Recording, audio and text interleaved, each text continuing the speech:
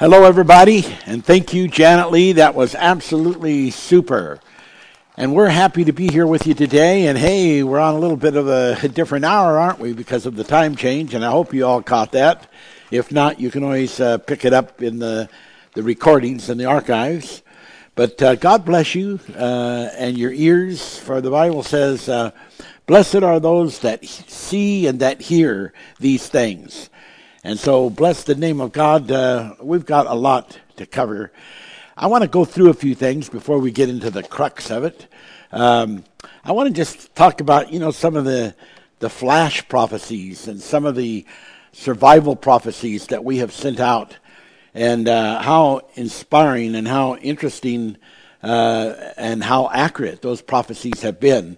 I remember of a long, long time ago when and I'm talking as much as 40 years ago, when the scientists were saying that we were getting ready to come into an ice age, and the prophecy I received said, no, there is coming, a global warming, and people laughed at that. They said, well, the scientists, they ought to know, and how do you expect to know? That's something the scientists know, and you're trying to be smarter than the scientists. I said, well, God is smarter than the scientists, and he knows what the scientists don't know, and scientists are still just in beginning knowledge. But God does know, and when God speaks by the Holy Spirit, I depend on that.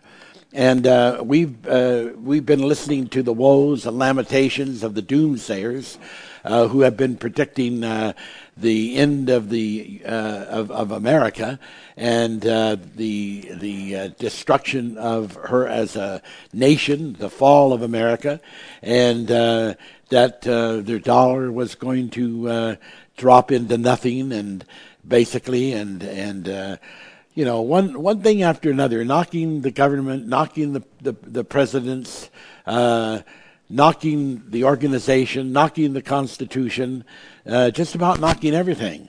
And I'm going to tell you something, that I'm not in with those howlers. I'm not in with those doomsayers. Some interesting news that's coming out is a large broadcasting company that is involved in economics and so forth. They are telling us what we've heard on many other stations, that the stock market may be starting the best 3-year run ever seen. May be starting the best 3-year run ever seen. That is a prediction now. It's interesting how things are turning around. My, it just is amazing. American hotel chains, they are in a boom all over the world. And it says in one of the large economic companies called Daily Wealth, things aren't just better than pessimists have predicted. They are a lot better. Dow Jones just recently announced that the stocks had hit new record highs. There's a recovery going on in the market, suggest various investors.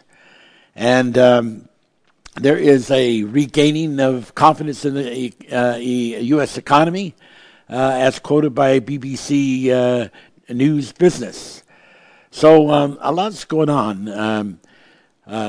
Not everyone understands that U.S. non-manufacturing industries account for about 90% of the economy, and they are continuing to expand. And there is signs of recovery in the U.S. housing market. This is interesting. Rolls-Royce, they have sold more cars than ever in their 100-year history. In just these last short period of time, more automobiles in their 100-year history. Now, people are saying, well, China's, they're ready to take over, they're this, they're that, there's a lot of ignorance out there about China. There is a prediction by some of the various economists. Of course, they're not always right, but I've read enough and studied enough to see that there's some aspects of truth here. China's property bubble is reaching its limits. They've got brand new buildings, homes, and almost like towns and cities that are just ghost towns because there's no people able to buy the property there. They've got, a financial problem. And, of course, United States has had a disagreement and unhappiness with China for a long time because they devalue their dollar by 40% less than the U.S. dollar. And that gives them an unfair, trading advantage. So there's a lot going on, that people just are not aware of. And, there's a lot of people out there that I guess just don't want to be aware of some of the things. They want to believe what they want to believe.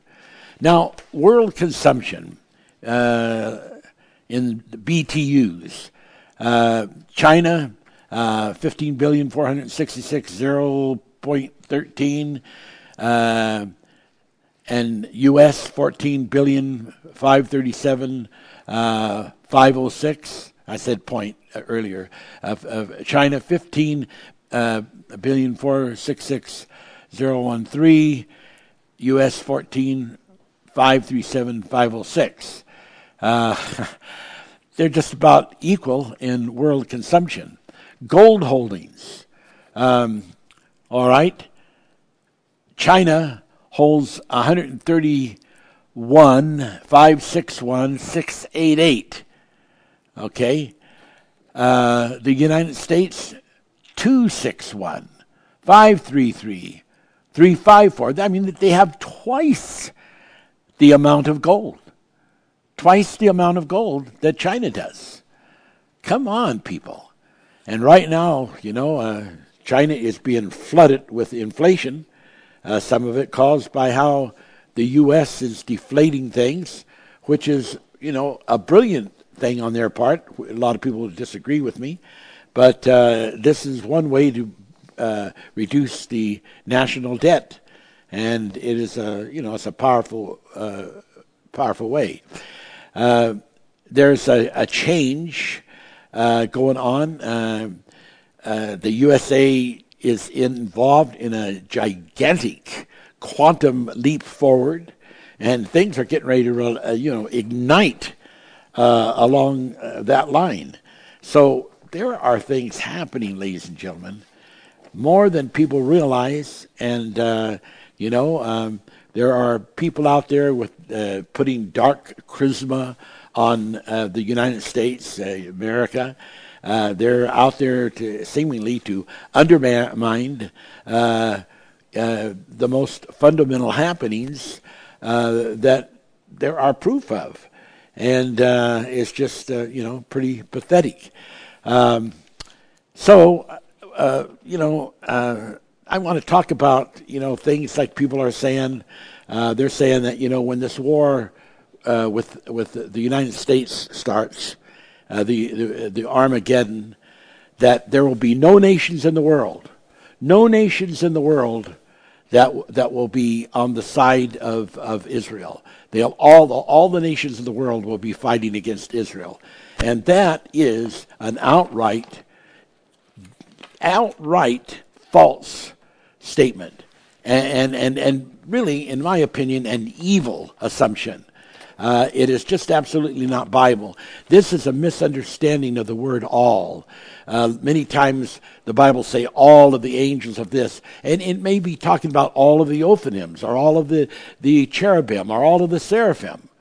Sometimes when it says all about the nations that are going to come against Israel, it's talking about all of the nations that are aligned against Israel. But it doesn't mean every nation in the entire whole world. And the Bible tells us in Micah that God is going to raise up 7 shepherds. And that's Micah 5.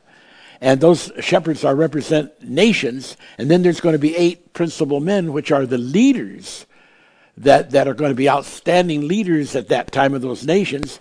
And the Bible says that like birds flying, there's going to be aid come to Israel during that time of the invasion. And I'm sure that that's talking about the power of America.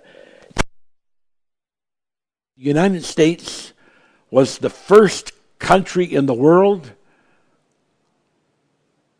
to go for getting the Jews to have citizenship. The first country.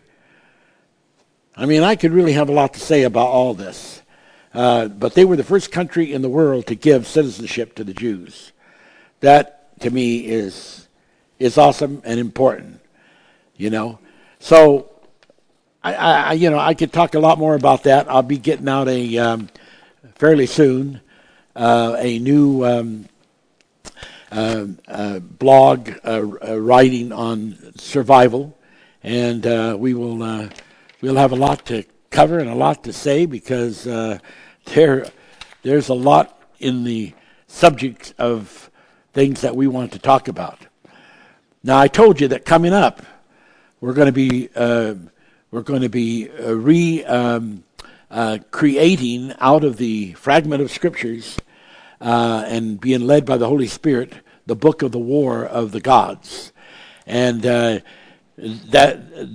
book is described in Genesis 4:30 through 34, and there's other scriptures that speak about it, but there are so many things that are so interesting about this book of the war, and this is one of the reasons why that a lot of people are ignorant about the plan of God, because they don't know how to read the invisible Bible.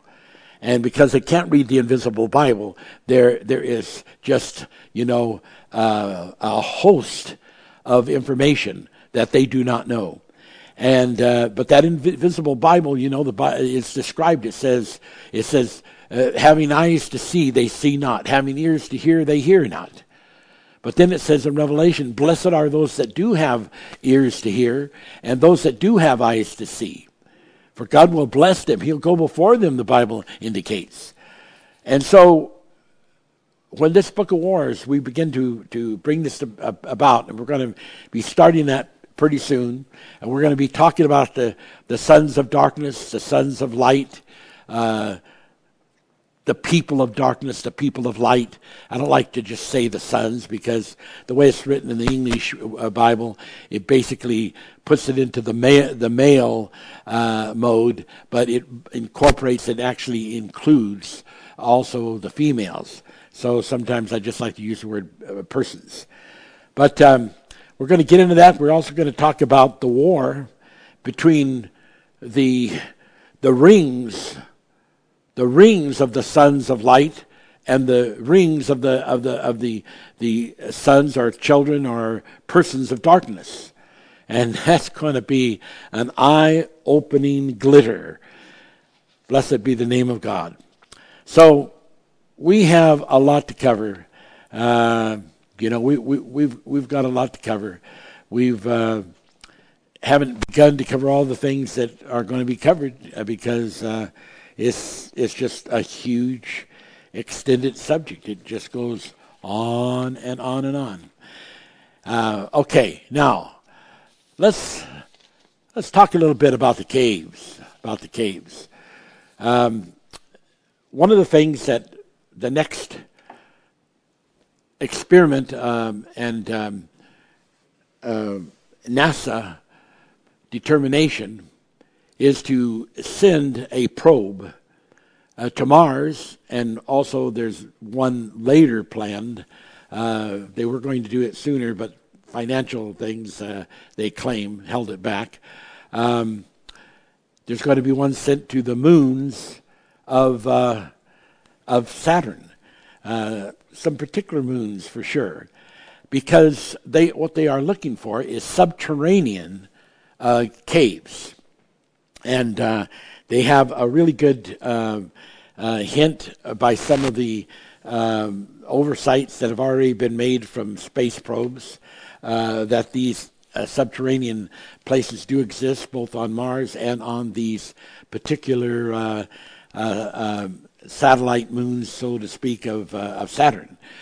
That is all, to me, extremely interesting, because it goes along with all the teachings that we are doing about Mars and Saturn, and about how that Satan, took the giants. He took the giants to Mars, and then later to the moons of Saturn. And there's just so many scriptures that people don't understand. We've preached on. The Bible says, "As it was in the days of Noah, so shall it be in the days of the Son of Man." And it tells about how that people just went on with their regular life, but then all of a sudden there was two in the field, one taken, one left, and eventually there was this meeting of the angels, and they were all taken up, to meet these flying chariots of God, or Ziths, as we call them, Ziths, and they're going to be picked up and taken away, and God says, this is how it happened in the days of Noah.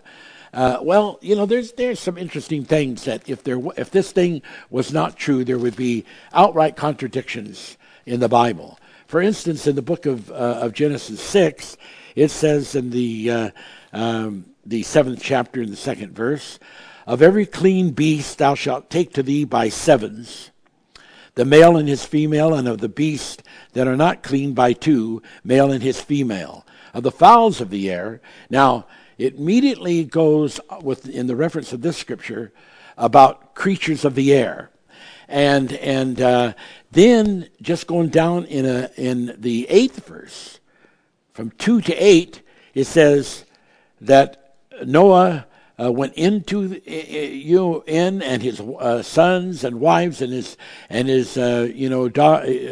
sons and wives went in with him, and of the clean beast and of the beasts that are not clean, and of the fowls and of everything that creepeth upon the earth, there went in 2 and 2. And Noah into the ark, the male and the female, as God had commanded Noah. Now, this would be a total contradiction. This says that into the ark, the actual time that they went in the ark, it was 2 by 2. But this other scripture says, "Of every clean beast thou shalt take thee by sevens." But this scripture in the 8 says, "Of clean beasts and of beasts that are not clean." There went in 2 by 2. So what does that mean? Well, that means that there were 8 saved of people by water, which was the Noah's Ark, and that the animals that got onto the ark, clean and unclean, as it says here in the 8th verse of the 2nd chapter of Genesis, the 7th chapter of Genesis, that there was 2 by 2, talking of pairs. And this contradiction, though, is quite amazing. Well, how did those get in? And why is it the greater number? Because there was more room with these big transport Ziths than there was on the ark. And these huge transport Ziths took these huge number of animals and airlifted them, cared for them, and brought them back to be released in various parts of the world after the flood. So that goes along with the scripture in the 24th chapter of Matthew, in which it talks about as it was in the days before the flood, and all these things were going on.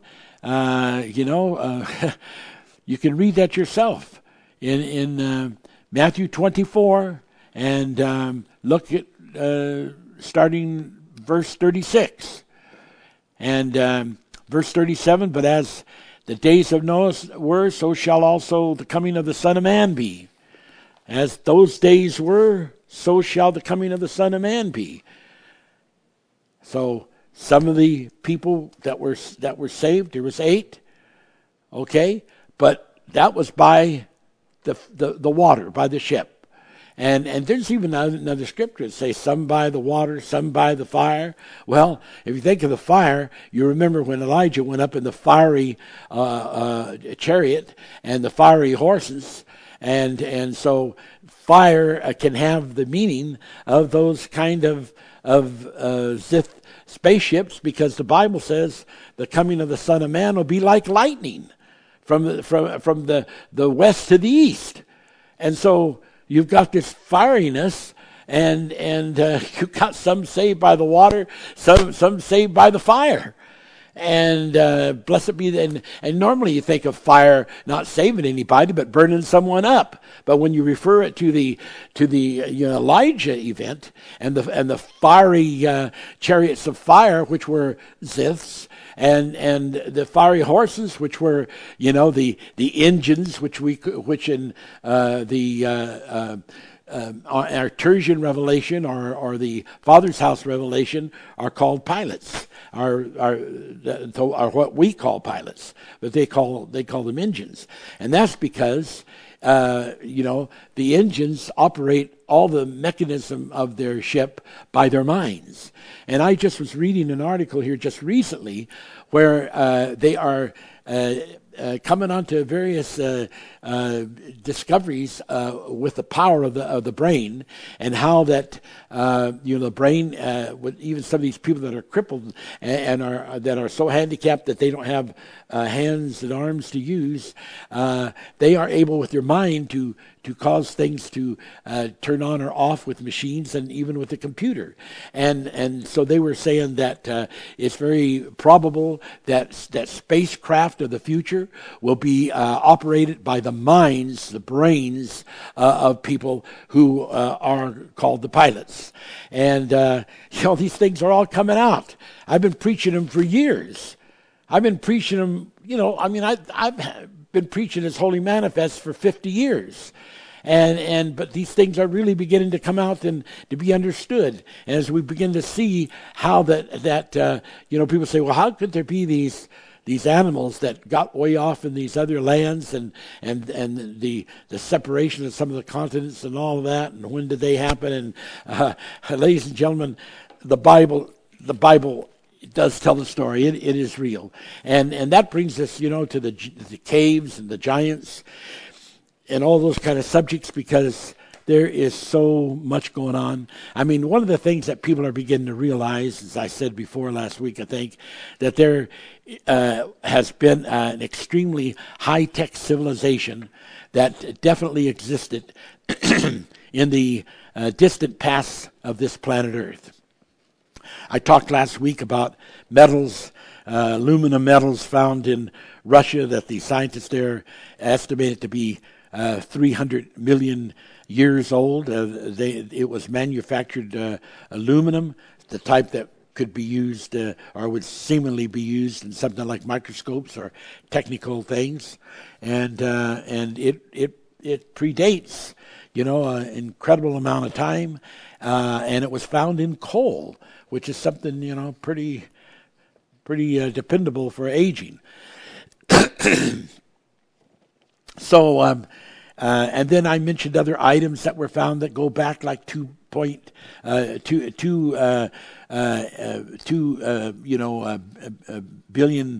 8 years ago, and all kinds of other things that they found. I don't want to just repeat everything, but this whole thing about the revelation of Cush, the father of Nimrod, and who those people really were, and the stories of the wife of Nimrod. They're just absolutely incredible things. And we talked about the Gyges of Lydia, and finding that buried king who was inside this gigantic coffin that was made like a horse, and he took the ring off of his skeletal finger, and it had magic powers. How that in legends about Solomon, it tells about him having a magical signet ring. And we talked about this revelation of the hexagon on Saturn, the eye that's on the opposite end of Saturn, on the South Pole, and the hexagon being on the North Pole. Those are incredible revelations. They're incredible connections. Saturn is huge. It's 95 times more massive than the Earth. And we talked about the 6 points of the hexagon star. That you get that 6 points when you are, looking at it in what is called the reverse position, and they call it the pentagram. But you can get a 5-pointed star looking at that same hexagon by looking at it in the obverse, O-B-V-E-R-S-E position.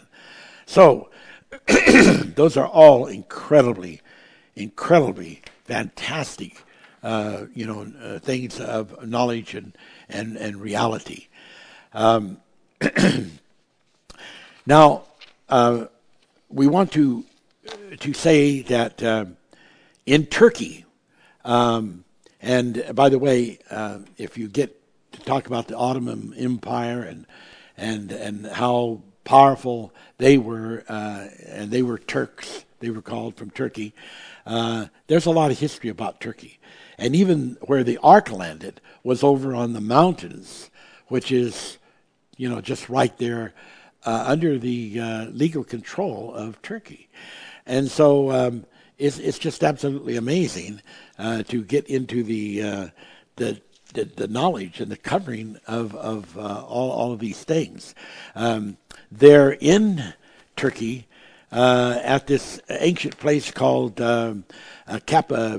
Kappadocia, or it's also pronounced Ukhu, Ukhu.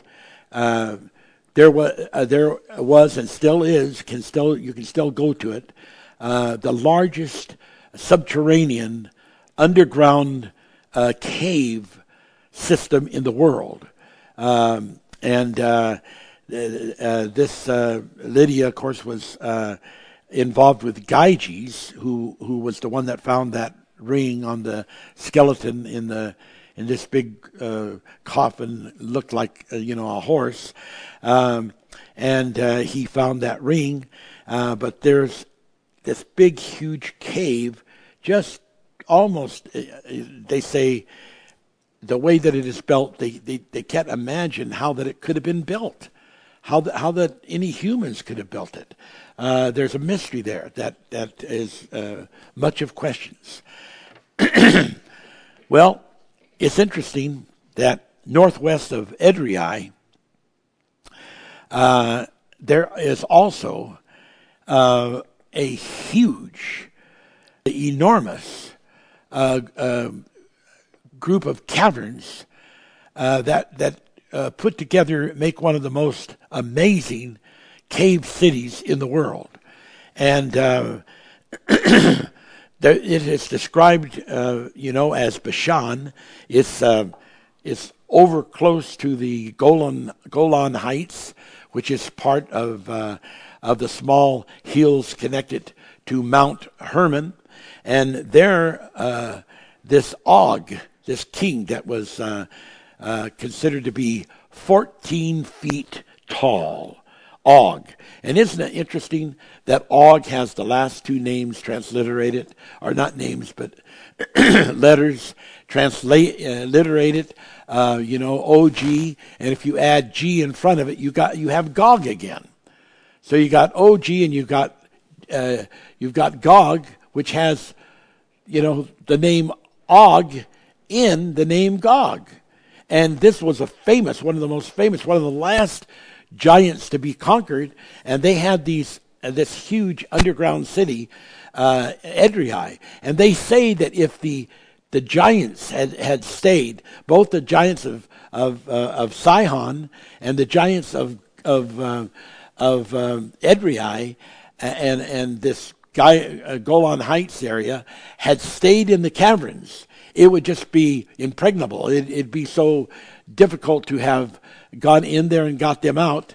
They had these huge doors that were made out of tons of rock that were on rollers, and they could roll that to the entrance and to various other doorways to go down the tunnels. They could push those, and they were on rollers.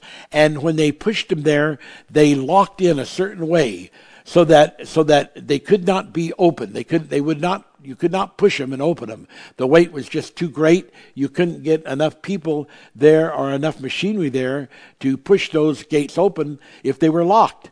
But Og and Sihon were so confident that they could whip and destroy these what they called little people, the Israelites, that they didn't even bother to think about going into their tunnels because they were just confident that there's no way they could possibly lose with their giant, strong supermen.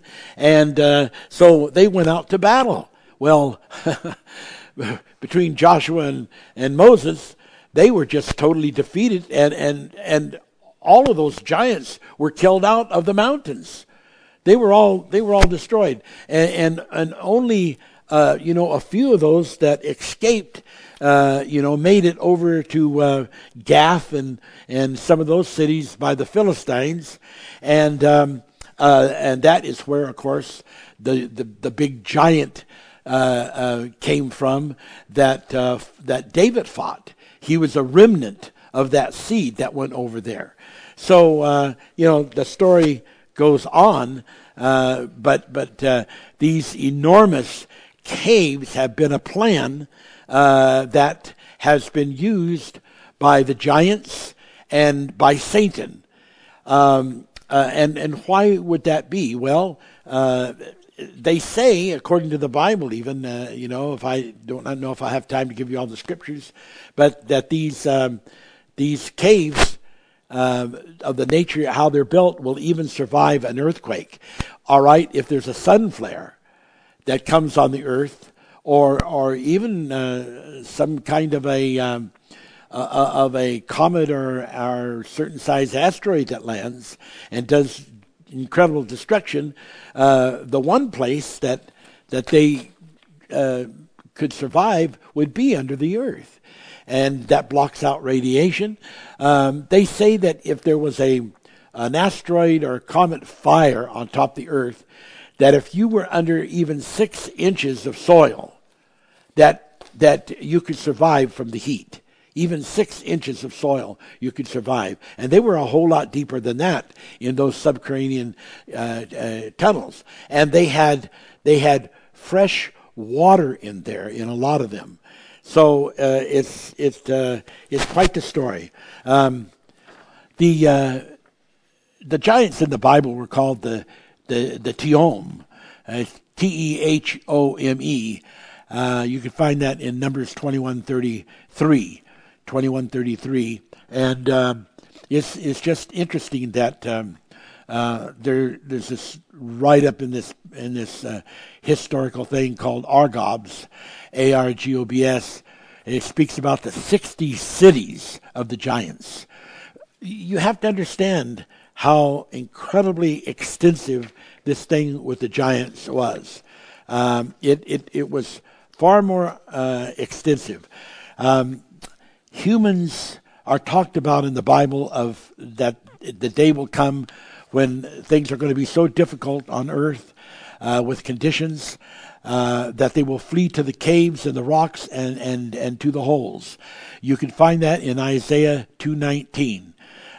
Hosea 10:8 in the NIV talks about the rocks will fall on us like doves, making their place will fall on us like doves making their nest in the hole's mouth. Haggai talks about the overthrow of the throne of kingdoms, speaking of the kingdoms of darkness. It is so interesting, this whole thing. When we talk about these caves on Mars and the moon, it's interesting that you can just look it up and read it, that astronauts are being trained to be able to do cave exploration on these trips that eventually they'll be making to Mars and the moons of Saturn. They're being trained to do this kind of thing. So it's just absolutely amazing is what we've got to say, because someone says, well, I don't think that the giants were that extensive. Well, let me just tell you a few things. There were the Amorites. Excuse me. There were the Amorites. They were giants. You can read about them in Genesis 14:13, Genesis 10:15 through 16, Numbers 13:29 through 32, 29 and 32, Numbers 14:6 through 9. The Amorites, Amorites, Genesis 14:13, 10:15 through 16, Numbers 13:29 and 22, verses 29 and 32, chapter 14, verses 6 through 9. The Eman, Deuteronomy, this is another kind of giants. So we got the Amorites, the Eman, Deuteronomy 2:10 through 11, Genesis 19:37, the Zuzim. This is an interesting one, found in Genesis 14:5, and the actual name is the Zanzuman. Now, it's interesting this is the word Zam, because the craft of the dark side, if you want to call it that, to borrow a term from Star Wars, it's very interesting here. There are the good chariots of God, and there are the bad chariots that are not chariots of God, or we actually call them, Ziths or spacecraft, and so we call the craft of the forces of dark, we call them Zams, or Z-A-M-S, Zams, and there is a connection to these giants called the Zamzuman, because this particular line of ships were the ones that were involved in transporting, these many of these giants, and especially the Zuzim, which were the Zamzuman, and the land of Ammon, Ammon, was regarded as a land of giants.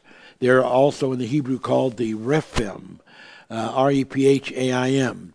And the Amorites called the Zamzuman a people as numerous and tall as the Anakim. Look at Deuteronomy 2:20 through 21, Genesis 14 through 5. The Rephaim, you can look at that, and there's also the Rapha, which is the singular, and you can look at that at Deuteronomy 3:11 and 2 Samuel 21:16, verse 16, verse 18, 20. And of course, Sihon, that we mentioned earlier, he was the king of the Amorites. So, we're just just touching it here. There's the Nephilim, and in Genesis 6:4, Israel in the army of Moses sent out spies to the land of Canaan, and there from these different descendants of the Anak were these Anakim, described in Numbers 13:28 and Numbers 13:32 and 33. The Anakim, described further in Numbers 13:33, I'll mention again, and Deuteronomy 2:10, and I believe this is right, Deuteronomy 21:9 and Deuteronomy 9:2. Joshua 14:15, Joshua 15 verse 13, Joshua 21 verse 11. There's other kinds of things like like the Amorites that I was mentioning earlier, Genesis 35:27. The Amorite, particular Amorite, was once an ally of Abraham, and they went by the name Mammy or Mami, which is another way of saying their Amorite background. And you can also look, that was in Genesis 35:27, and then you can also look at this ally of Abram in Genesis 14:13. And Joshua 11:21 through 22 talks about the Anakim, the Amorites, destroyed by Joshua, and from their mountain sites, and left only, as I said earlier, a remnant in Gaza and Gath and Ashdod. These were offspring, or from these giants, the offspring connected with Goliath, described in Joshua 11:21, 22, and especially in 1 Samuel 17:4-7. Wow. I'll tell you, that's a lot of giants. And this thing about the giants and the creation of the dragons called dinosaurs, and creation of this giant world, as I described going back millions of years ago by Lucifer Satan. There are things they have still found today. Like most people may not be. I'm going to stop here in just a jiffy and take a break, but let me just read this. Sea scorpions, they have found 8 feet long. Sea scorpions, 8 feet long. Spiders with 12-inch leg spans. Centipedes, 13 inches long. Frogs, 13 inches long. Dragonflies with wingspans, 2.5 feet. Rats weighing 750 pounds. They've found the remnants, the fossils of these, and some of these they've found that are still living. The giant spider crab claw spread 12 feet. Turtles they found 16 feet long. Atlas moths, wingspan 11 inches. Worms 22 feet long. Snakes 42 feet long. Octopus with 100-foot long tentacles. We're going to stop right there. There's an interesting part we're going to get to on Mary Magdalene that ties into this story, especially the Dead Sea Scrolls. We'll take this break right now. Janet Lee at the organ.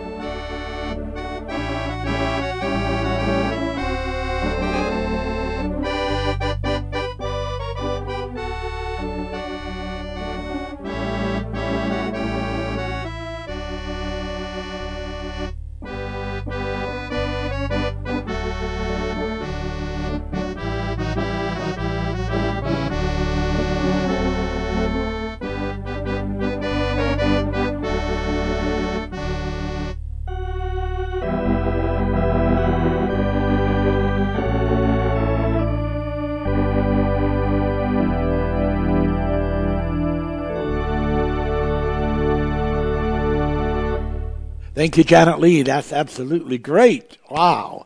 Okay, here we are back at it. And, it was an incredible thing finding the finding that was had of the Dead Sea Scrolls. And, those were found, most of it all in caves, right, above the Dead Sea Scroll, above the Dead Sea. And it's just, absolutely interesting and fascinating that that there are all these things that are so absolutely phenomenal that God has done and has provided. I just find it exciting. I never get tired of thinking about, talking about these revelations, because they are so persistently real. They are so utterly full of excitons. Blessed be the name of God. Blessed be the power and the wonder of God. Last week we talked about the terrors and how that these were the children of God. That were the children of Lucifer, Satan. They were children of devils. And we gave you that scripture, and for you to look up and read it yourself. It's to not say that those things are not exciting is just to be a dull-minded person. That's all I could say. Just a person that is just not with it, just dull-minded, and that is so very, very sad, because there is so much that is offered to God's people, but if they don't get with it and get turned on, then what can we say? What can we say? It's just sad. That's all that we can say, because there's just no way of putting it any other reasonable description. Okay, now there were like over 900 manuscripts, scroll parts that were found of the Dead Sea Scrolls. Over 900. And incredible information. This information was blocked from being able to be revealed for years and years and years. And many of the scholars were told, even the young ones, that you will never see these scrolls in your lifetime. But after, a lot of years, and I'm talking about, more than 50 years, there was a scholar person who went in and secretly took, with a very small little camera, pictures of these revelations, or of these manuscripts, scrolls. And then, knowing that they would never let him probably back into the country, but knowing that this needed to be out to the people, he translated it and he published it.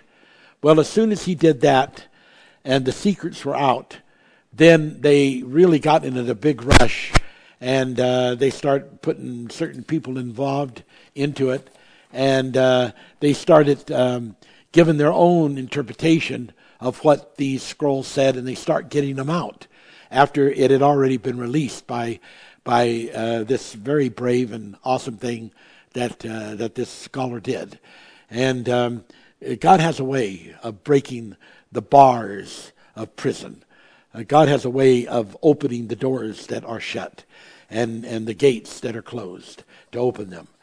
And there was a place that they found there at the north end of the Dead Sea, and it was right at the bottom of these cliffs where many of the caves were, and it was like a settlement. It's almost a little city, and it was called Qumran. And it's very interesting. This Quran or Kiram, or I pronounce it like Quran, because the last part is separated R-A-N. And the interesting that the meaning of that settlement of that word Quran is actually means moon. Now we know that one of the powerful generals of Rome came with his army, and in about BCE 68, he destroyed that whole settlement, and we know that there was a terrible destruction, and it was turned to blood. And it's interesting when the name of Kiran is a meaning of moon, that we can almost think of that as being another meaning of the scripture that says that the moon turned to blood. Because here's this sacred place. Some people say of the Essenes, some people say of Zealots, but one of the persons that legends say went there, and I do have some Bible scripture for it, but I'm going to save my Bible scripture revelation on that until I do the teaching of the War of the Gods and the Battle of the Rings. But Mary Magdalene, after the crucifixion, she escaped. They caught on that she was involved with the disciples. In fact, she was one of the leaders. And they went over to Galilee, to that place that had the tower, the fish, and all of that, and where she had her business. And they destroyed that place, killed a lot of the people. She had fled already, and one of the places that was called the secret hiding place of Mary Magdalene is this place of Quran, and or Quantum, as some people like to say it. And this is located on the west side of the Dead Sea. And it's northwest corner of the Dead Sea and about 40 kilometers east of Jerusalem. And they found there in the ruins, after the Romans destroyed it, a scriptorium where the writing by the scribes was being done on these scrolls. And these caves that these scrolls were found in were actually places where people were living, because they found items that were, sort of household items. And so the people lived in those caves. Probably they had some kind of a rope net ladder that they would be able to go up and down that was, well secured from the top. They hid those scrolls in there, obviously tore down any natural entrance thing so that the Romans wouldn't find it, because they knew the Romans were coming. And they had agreed to hide Mary there because they began to cooperate with, the rebels and that were against what was happening in Jerusalem, even with the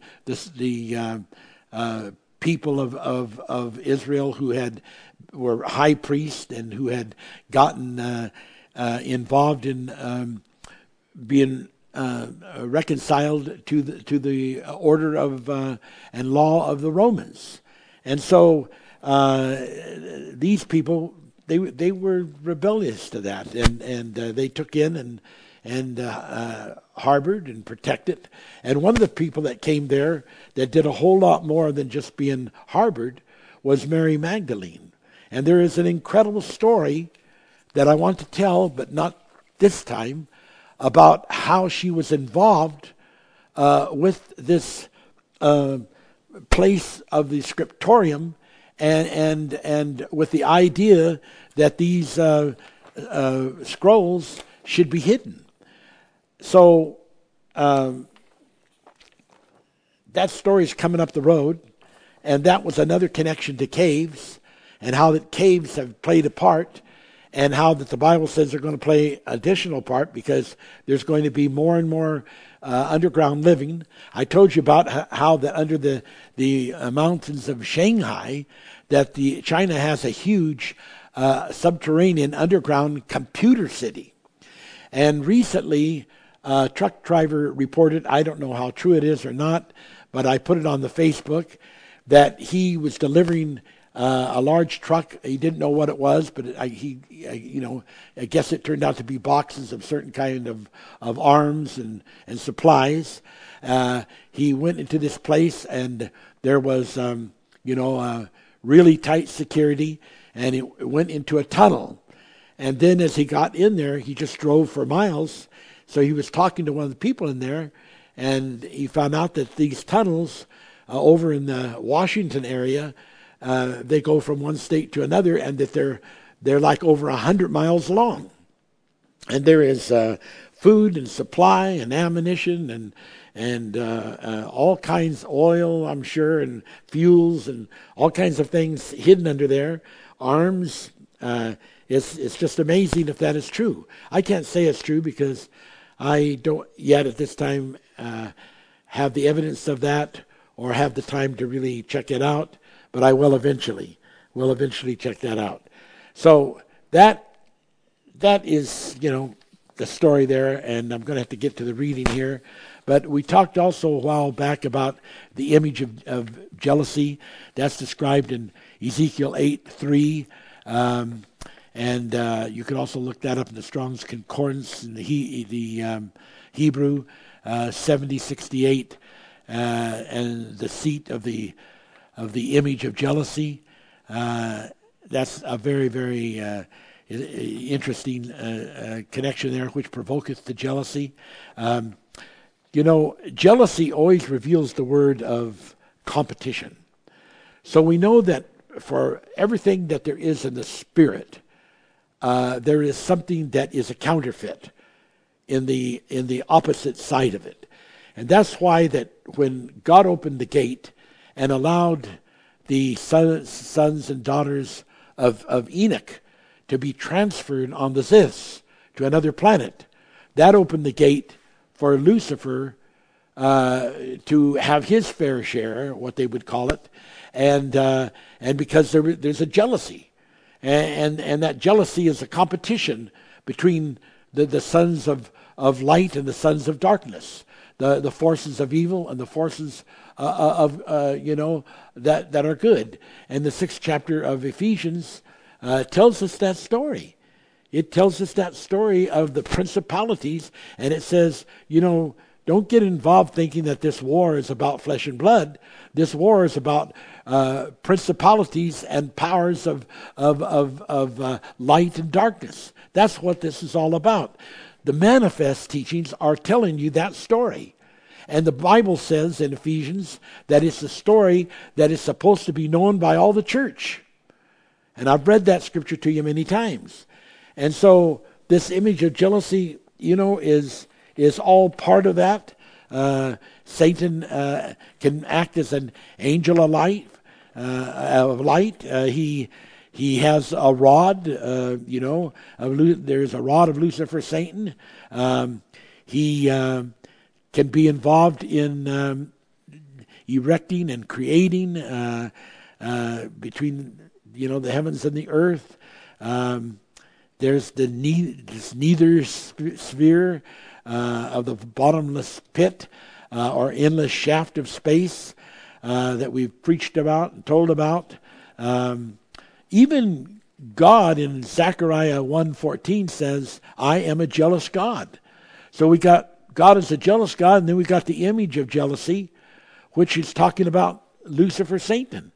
So we see there's this thing between the forces of good and the forces that are evil, and of course Revelations talks about the serpent dragon, that old ancient serpent called the devil and Satan, Revelations 12:9, and it talks about the seat of Satan, the spirit of adversary to God. You can check that out, Revelations 13:2 and Revelation 16:10. And there's a whole bunch of other scriptures. We've talked about it. Bible talks in Galatians 3:1 about being bewitched. And it goes on and on and on as to all the things that are. When we get into this thing about the planets, the ancient Greeks in the 6th century BC referred to planets as wandering stars. So when we read in the book of Jude about the wandering stars, people don't even know that the wandering stars are talking about planets. And it is so important for people to be updated, to know these things, because without knowing them, then they're just lost in the drear of a murky mentality. And God is manifesting these things.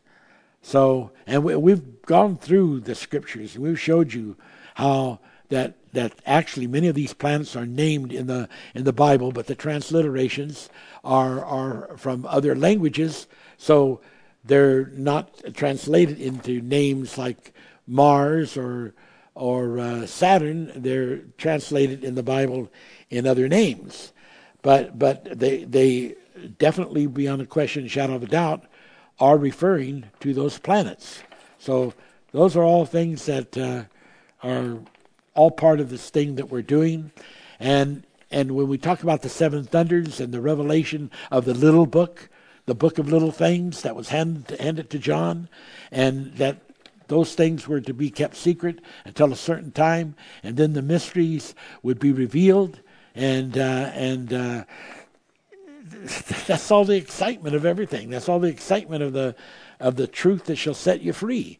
And we got into this revelation about the rings. We're going to be on a huge teaching on that. We found out that rings are seals and halos and circular and even lateral. Physical rings have and lateral, and even physical rings have crystal stones that ground the halo energy. Wow. There are rings with halo airlines, or halos that sit flush with no airlines. There's colors to the different auras and the halos, and there's two different kinds of rings we're talking about here: the literal ring that you would wear, or the rings that are like halos over some person's head, like a nimbus. Halo can be a radiant light around the head, yes. And there's descriptions of this in the Bible. And we talked about the seals that seal up the stars, the seal that seals up the hand of a man. We've mentioned all the scriptures like 2 Kings 23:5 that speaks about the kings of Judah that burned incense to the high places of the cities, to Baal, to the sun, to the moon, and to the planets, and to all the host of heaven. Wow, we have really given you a huge assortment of revelation. It's been quite awesome. Okay, now to the reading of this Holy Manifest, a manuscript from the great archangel that Gabriel, that has revealed these things. Blessed be the God of heaven for his wonderful ministry. Okay, we'll just read a little bit of this last verse where we stopped. Many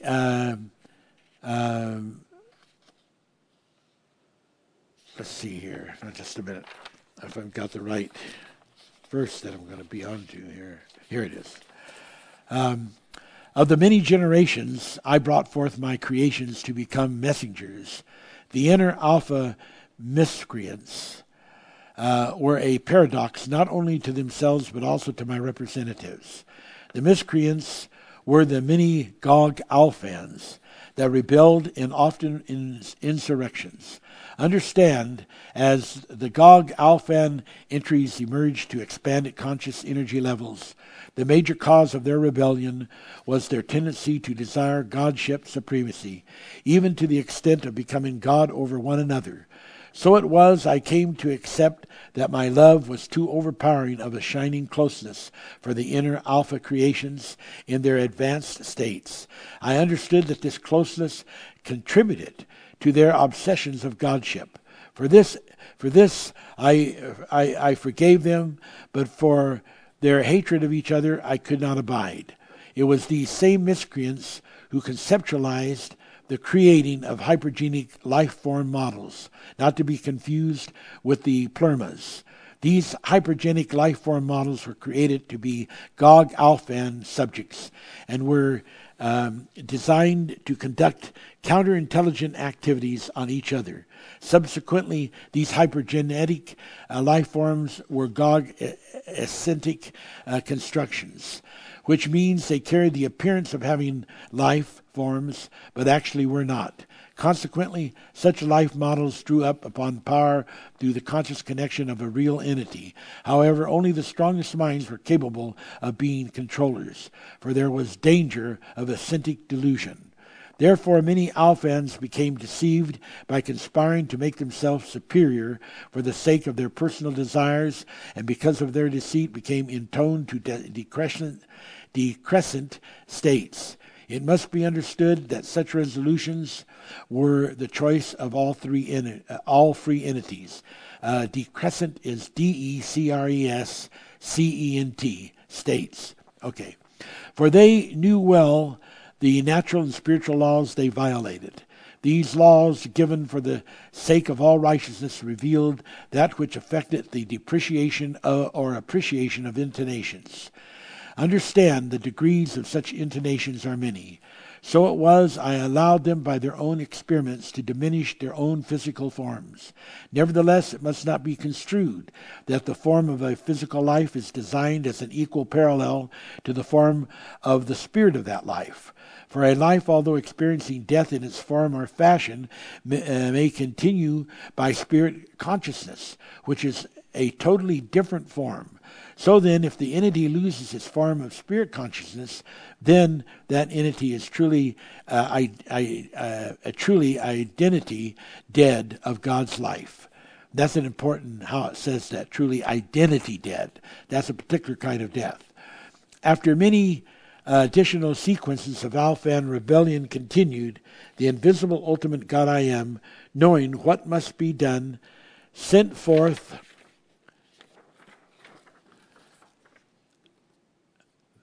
just a minute here. Sent forth, and I've got to find my next thing here. Here it is.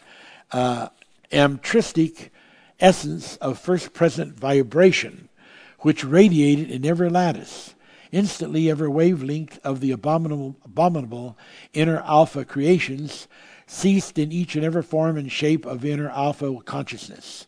This was so because those inner alpha creatures, not being in alignment to M's higher vibration, when subjected to such vibrations, became misaligned even to their own vibrations, to the point their waveforms dissimilated. Consequently, although the perpetual energy of their beings were not destroyed, their consciousness and identities of persons ceased. There remained only pure energy which returned to God who gave them. Then the invisible ultimate one, the I Am, said, I will never again abide or reveal my energy in the ascentic code of my first presence among those who live in the lower vibration, nor will I in my first presence confab with those who choose to be set aside in the manner as I did with Gog. How towering the shame that births sadness! How pitiful the ignorance that breeds forgetfulness, that those who once had known truth should cease to remember and respect that I, God, am the Spirit of life. Thus, after Gog's rebellion, I Am, living about the realms of those entities, could not tolerate their holy and unperfect ways, nor could those misaligned entities endured the holiness of I Am's higher presence. For multitudes had willingly followed Gog's deceit, choosing to go astray so that Gog, whom they admired, could be empowered. So it was a preponderance of those Alphans turned their attention from the I Am to Gog, because they came to believe that Gog was in the eccentric ascetic form of God I Am, therefore changing the spiritual balance of the inner alpha constructions from progressive alignments to misconstrued alignments. For Gog not only deceived the Alphan, but unqualified their types and characters, separating subjects that believed would be loyal to unself. But those Alphans whom God looked down upon or disdained, not God, but those Alphans who Gog looked down upon or disdained, unbanished to the corners of dim existence beyond the edge of civilization. From those banished ones came the spiritually dark hordes of ignorant masses. However, many of the dark hordes were merciful individuals, and during the great wars of Gog and Agog, they gave refuge to the Gog Alphans who fled from the cataclysms of war. And so it came to be, as the last of many long secessions, successions, of inner alpha orders were ending, I Am separated M's presence and founded the first domain. For so it was when those same Alphans, Alphans, of the inner alpha kingdoms, failed the test of their free will agency, I Am moved to limit M's higher presence to only those that transcend it. Thus was created the domain of I Am's first presence, the first domain, the domain of I Am's first presence, the first domain, period. Understand that before the first domain, it was not possible for external life to become linked to the I Am. Nevertheless, in the inner alpha orders, there were those that entered alignments with the I Am. There in the first domain, the I Am, the breath of life, lives. There the breath shall always live. That breath was the life and energy of the inner alpha successions. So it was the breath was the life and the energy of the inner alpha successions. So it was the first domain became the span of all existence that was superlative. Its living dimensions and energies consisted of the innermost realm of the Aura Core, I Am's highest being, and the holy realms between the cycles, or as it may be said, between the living wheel rings of I Am's pure mind energies.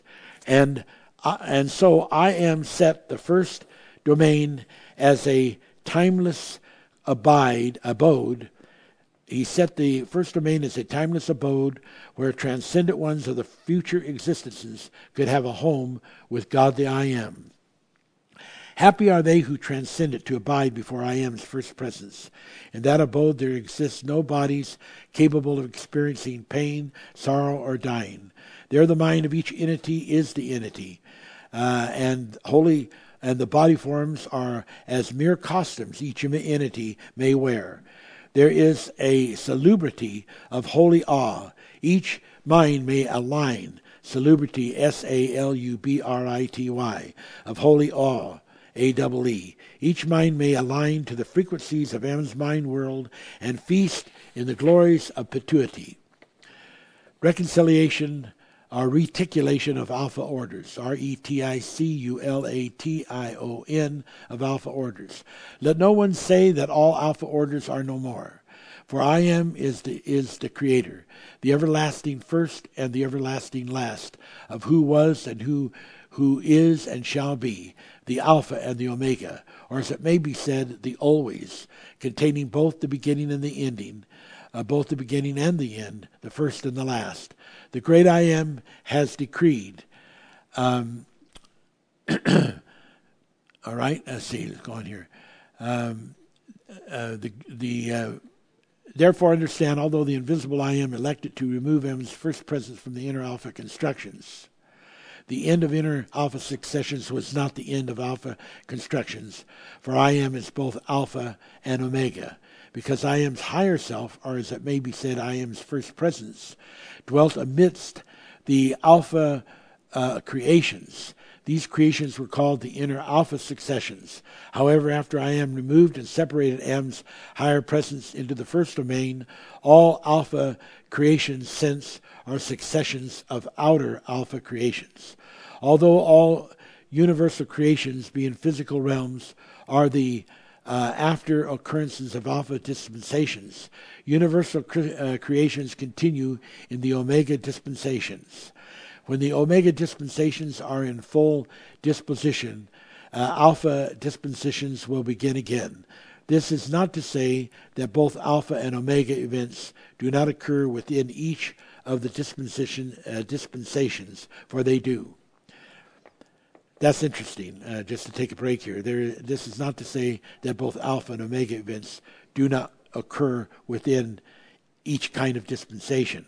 You can be in an alpha ministry and have omega revelation. You can be in a omega revelation and have alpha revelation, vice versa. So those things are very very, very important.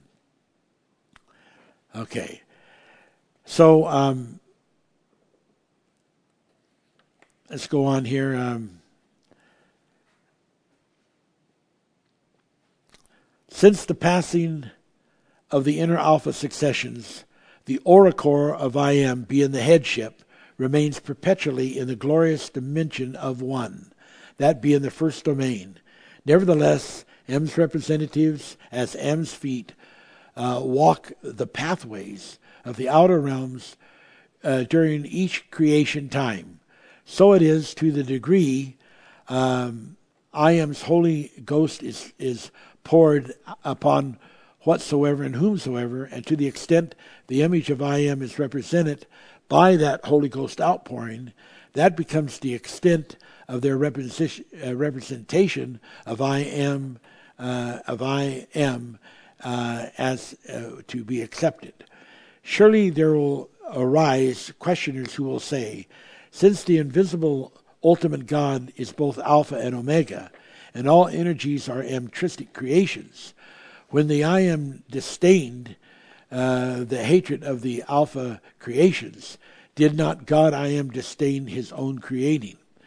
Hear therefore these words and be wise. To the extent that Alpha and Omega energies exist according to I am's intent, the invisible ultimate I am does not disdain their actions. But to the extent that these entities of free moral agency develop misconstrued tendencies and set themselves aside from I am's goodness, to that extent the invisible ultimate God I am disdains their actions. Living energies existing according to I am's intent are living energies that have taken on or are emerging into, and that's emerging, are emerging into M's likeness. The I am does not disdain the will nor the actions of those living entities whose intents are accounted to be.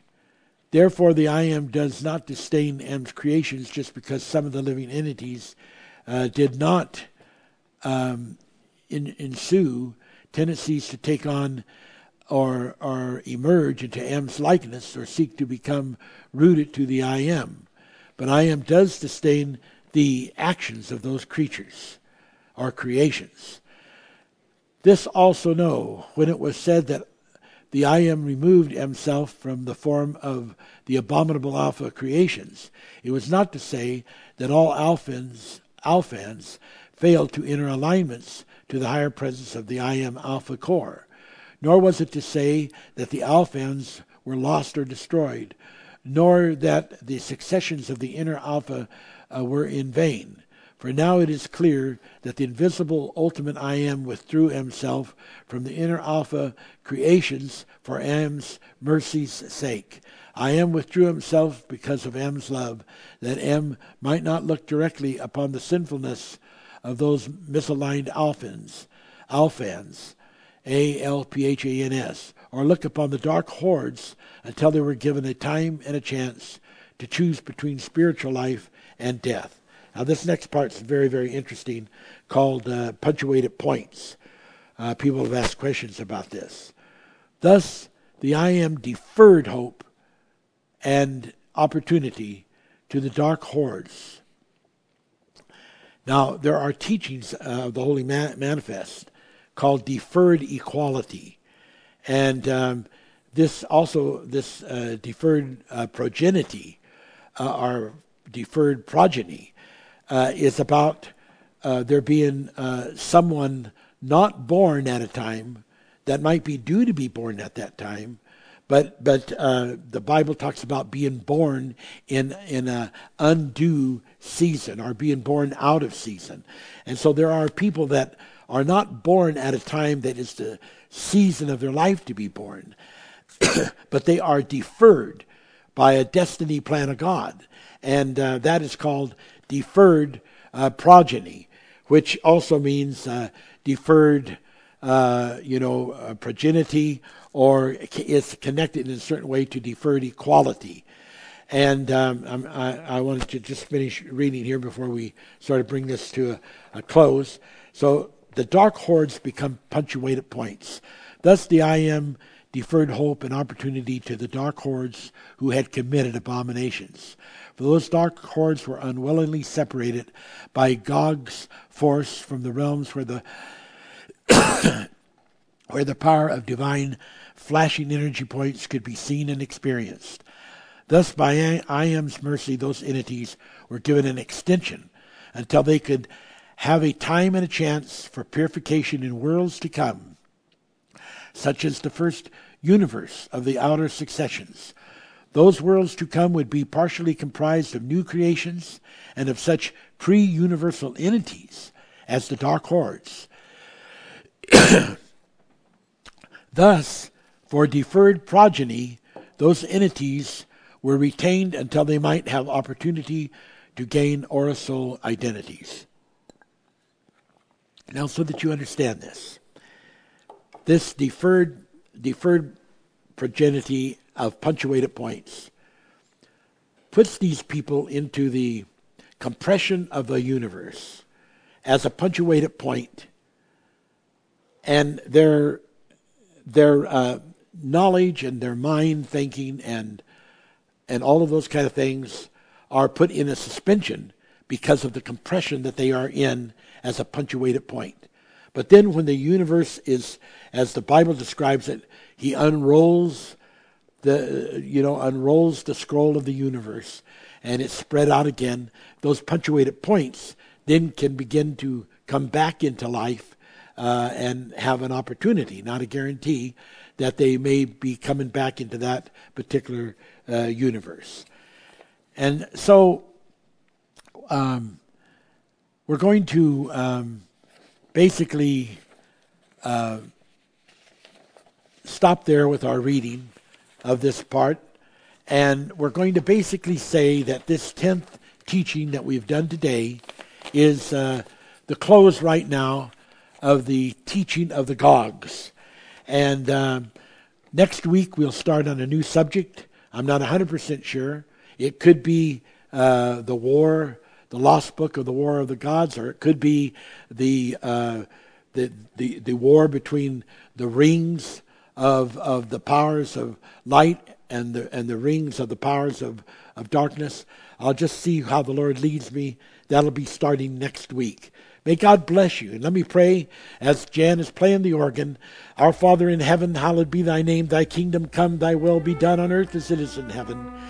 I pray for those who are sick in body, disabled, in pain. Reach out your hands of love, your everlasting arm.